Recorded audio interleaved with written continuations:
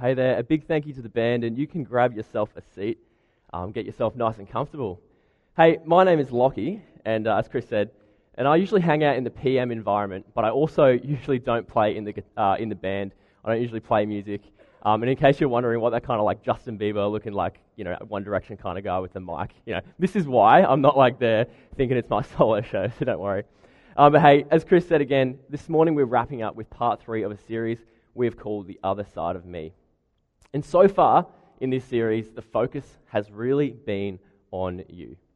We've aimed to help you have better relationships by taking a closer look at yourself and kind of how you interact with those around you. And this was based on the premise we started in part 1, that self-awareness, so around the idea of self-awareness, how we can look in the mirror to see ourselves. We can see those blind spots. And last week, Chris gave us part 2 and provided for us some really tangible action that we could apply in the relationships that we have around us. All right, so there's some great content and application of those messages, so if you miss them, you can check it out in part 1 and part 2 via iTunes and SoundCloud. I really recommend that. But today, we're not really going to be spending too much time looking at ourselves, but rather we're going to be looking at what it looks like to have a relationship in a world that seems to be broken, divided, and constantly fighting itself. So to do that, I would love to share about an experience in my life from around a year ago. And 12 months ago, I was living in a town called Albury-Wodonga, which is on the border of New South Wales and Victoria. And unfortunately, I was on the New South Wales side, so around state of origin time. I didn't really enjoy being there. But apart from the trauma of those kind of days, I actually had a really brilliant time. The sporting culture there was phenomenal. I made some lifelong friends. And best of all, the weather was perfect. It was the first time in my life that I got to experience a real winter, and I learnt that Queenslanders can get a bit wussy when it comes to the cold. And the first time I realised it was super cold is I walked outside to go into my car to get to work, and my car was just covered in a layer of ice.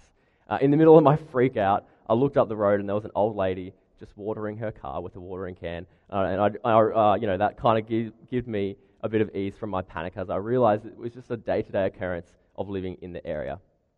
So there was a fair bit of adjusting that I had to do when I lived in the area, but the best thing about it was I got to have a proper Christmas in July. And as I realised we could have this kind of celebration, I pitched the idea to my housemates. We got super invested in this idea. And somewhere along the way, I managed to source a 3.2 metre tall Christmas tree to put in my living room, which feels super big when it's actually taller than your roof. And then my housemate, he also got carried away. He just got his tax return. He went out and spent $400 on Christmas presents just to have something under the tree. It was really great. And lastly, the quality of food and drink certainly matched the decorations and the presents, as everyone pitched in to create an incredible spread of food that we could enjoy for our Christmas celebration. I reckon the preparation was probably half the fun, but the night ended up being seriously awesome. We had such a great time as we opened the presents and we played with them like we were little kids again.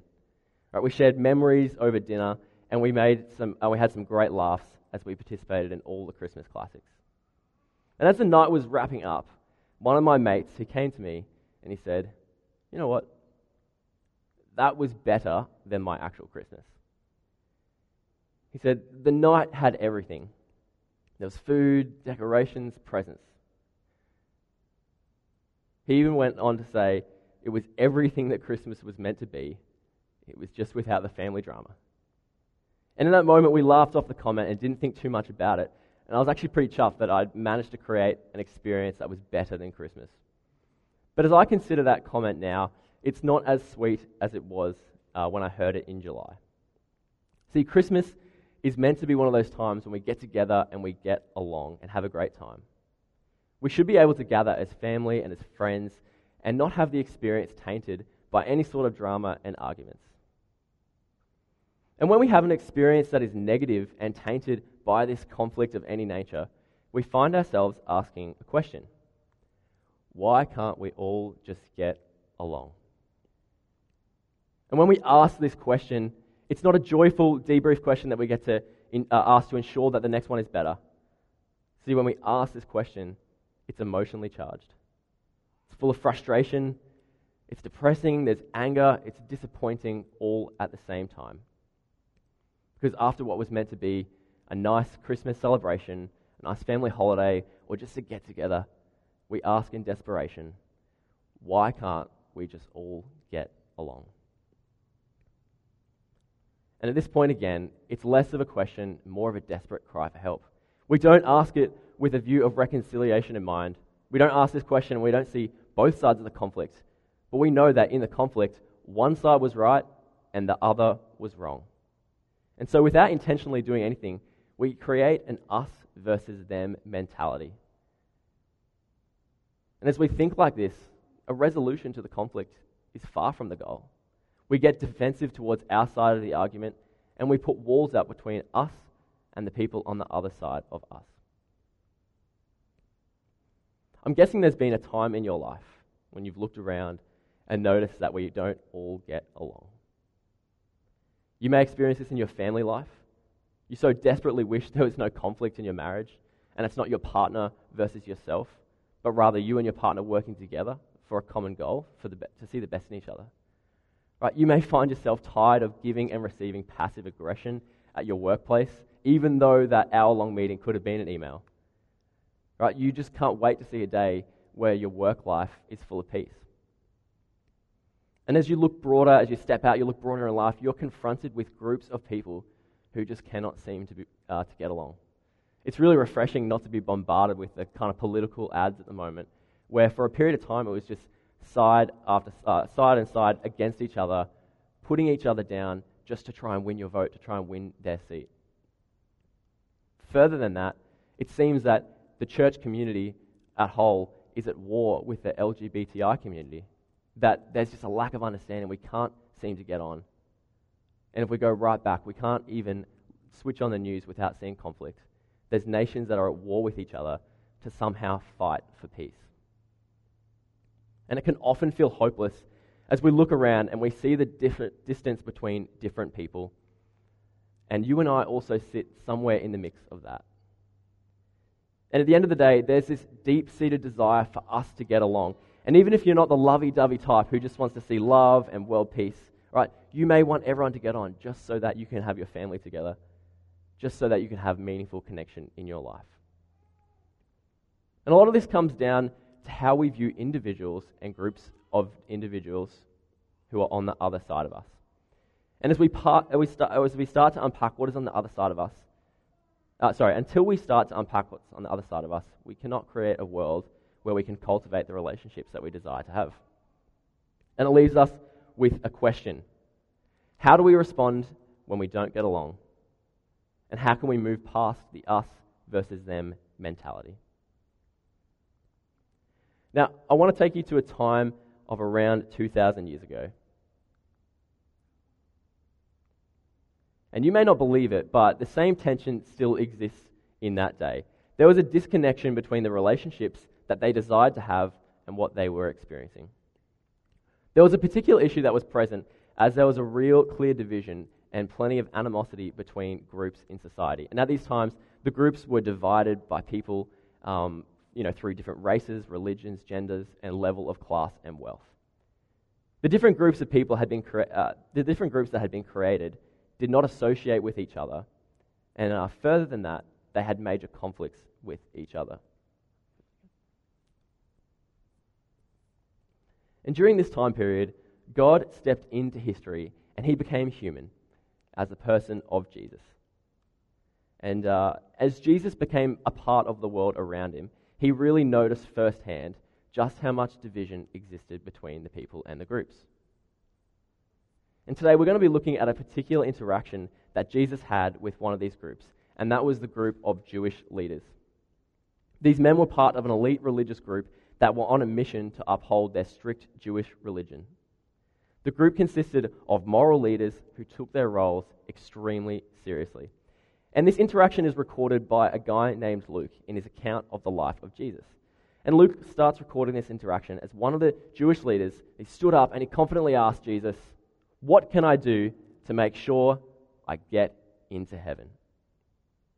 Right, before we get too deep into the story, it's important for us to see the other side of this question and look at the question from the Jews' perspective. Right? And the Jewish people at the time, they held this really fundamental belief that if I do the right thing, I can get myself a spot in heaven. So this quest to constantly do the right thing became an obsession for many of them. And so they would resort to sitting down in groups and debating exactly what the right thing was.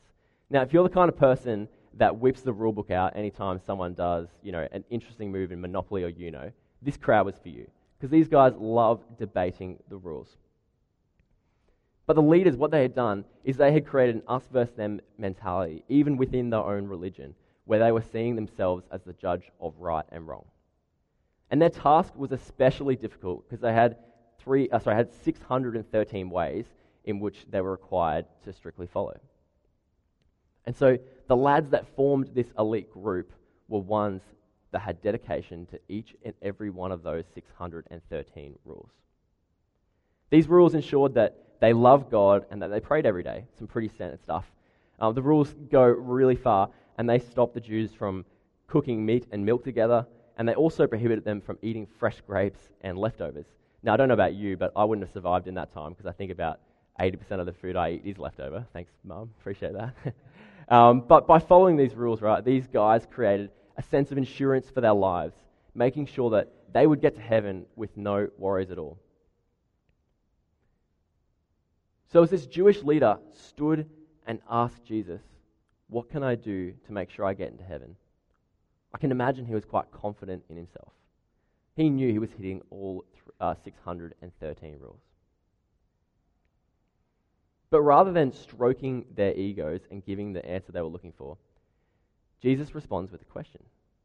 He says, well, what do you think? What do the rules say? And how do you read it? The man answered straight away, you must love the Lord your God with all your heart, all your soul, and all your mind. And love your neighbor as yourself. And Jesus straight away agrees. This is the textbook answer. And he says, you know what? Awesome. Go and do that. If you love God and you love your neighbor, you know what? That's it. You will live forever. You'll get that spot in heaven. But the way that Jesus responded held such an authority that it actually offended some of the people in the group.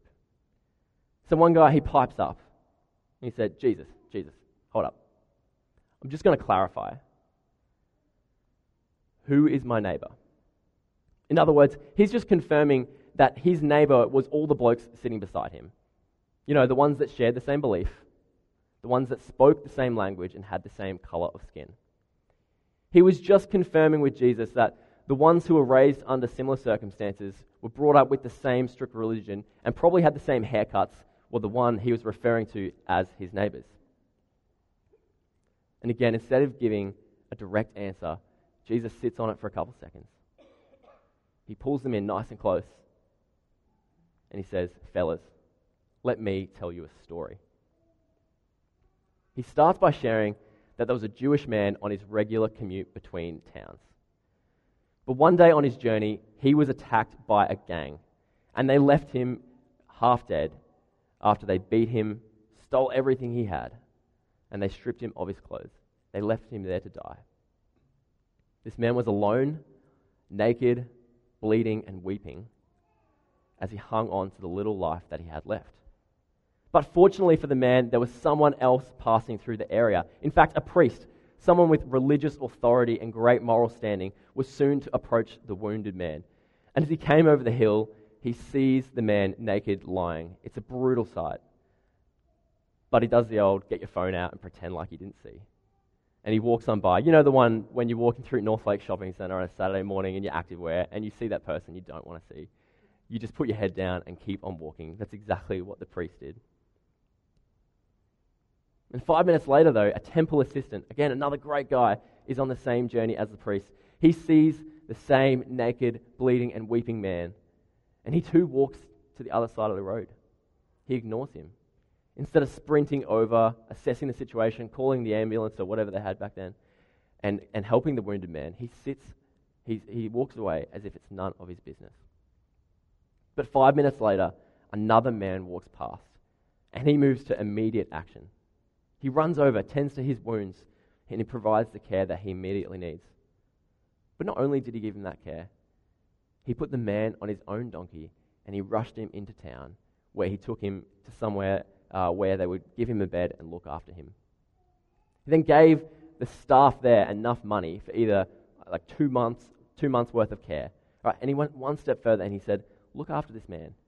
And if the bill is higher than what I've paid you already, just let me know and I'll come back in and I'll pay more.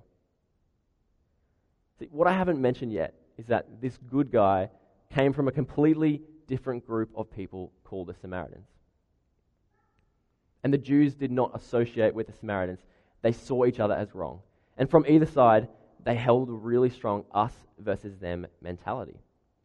Yet in the moment of absolute need for the wounded Jew's life, the Samaritans stepped in and saved the man. I'm going to press pause on the story and ask a question for you to ponder. The question is this: who do you see as yourself in this story? And as I ask the question, you're probably seeing there's 3 options in front of you. You're either one, the priest, the one to flatly ignore what happened to the beaten man. You know, that's the kind of person who sees the issues around him, but doesn't respond because maybe it's a bit too hard or inconvenient. Right? You could be the temple assistant. You could be the other one that walks by and has pretty similar excuses to the first guy. Or you could see yourself as a Samaritan, the one who stops and helps even though it crosses all sorts of boundaries. As you're trying to narrow down which one you really think you are, you probably realize that you somewhere float in between the 3. Right? You're thinking of examples in your life where, yeah, I did walk past, or yeah, I helped. But today, I want to suggest that there is a 4th option that comes from the story. See, the person I think most of us relate to in this story is the one who was beaten. The one who's laying down on the side of the road, naked, bleeding, and weeping. And if you're not a follower of Jesus, this part may not make sense, and that's okay. We'll kind of address that later. But for those in the room that follow Jesus, you'll know that you are only here because of a love that was extended to you, similar to the one of the Samaritan. Before we even try to categorize ourselves as either the bystander or the helper, we first have to realize that we were once broken, beaten, and battered before we encountered Jesus. And in our encounter with Jesus, he came to us, he picked us up, he tended to our wounds, all despite our faults and our failings or where we came from. And again, if you don't consider yourself a follower of Jesus, and maybe you're not lying down on the side of the road half dead, but hey, maybe you don't feel fully alive. You might not be bleeding, but you sure have wounds that need healing. Right? Maybe you haven't been robbed, but maybe you also haven't felt the love of Jesus through the people who are on the other side of you. And I know this is a long-winded way to respond to a simple question of, who is my neighbor? But Jesus wraps up this story with a simple instruction to go and do the same. And through the story of the Good Samaritan, Jesus simply reinvents the way we are to love our neighbors. He's giving us the opportunity to bridge the gap between you and whoever is on the other side of you. Jesus is showing us that on the other side of us, regardless of age, gender, skin color, religion, political belief, or sexual orientation, is someone who bears the image of God. And at the end of the day, we are the ones who magnify our differences, and we create that us versus them mindset for us to be trapped into. However, when we remove this, we can begin to see that we're all created in the same image, the image of God. And as we take this into our lives, we begin to truly know that those who don't see eye to eye with us are also made in the image of God. As we strip down the barriers we have created, we see that the groups we don't agree with are just a collection of individuals, of people who we don't see eye to eye with. Who are created in the image of God. And as we take the stance of the Samaritan, we see that everyone, even those who come from a different culture or a background, are created in the image of God.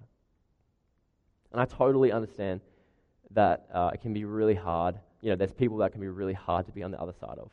and that loving everyone perfectly is an impossible task. But through the example of the Samaritan, Jesus extends us an invitation and gives us a way which we can begin to love those who are on the other side of us. And beyond, we then extend that invitation that Jesus gives us in the form of an application for you to apply in your coming week. Because we believe that receiving information without applying an application is a wasted opportunity. So we provide a 4 Monday this week. And the first part of our 4 Monday this week is to simply open your eyes. Jesus so clearly gives us an example of what blind people look like. They're the ones who walk past and they ignore what's going on right around them, even if it's a screaming man on the side of the road. What Jesus is telling us is that the first step in creating a relationship with those who are on the other side of us is to open our eyes.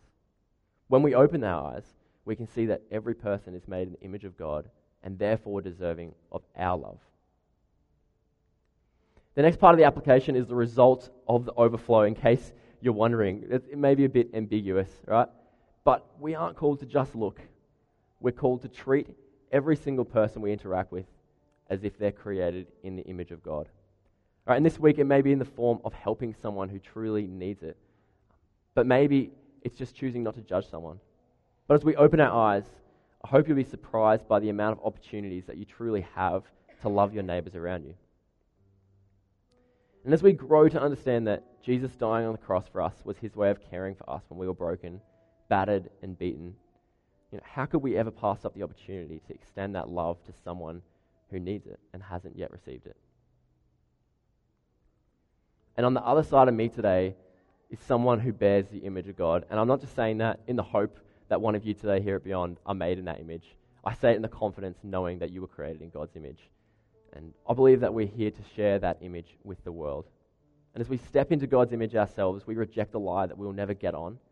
As we reflect that image into the world, we remove any us versus them mentality which we've created and held onto.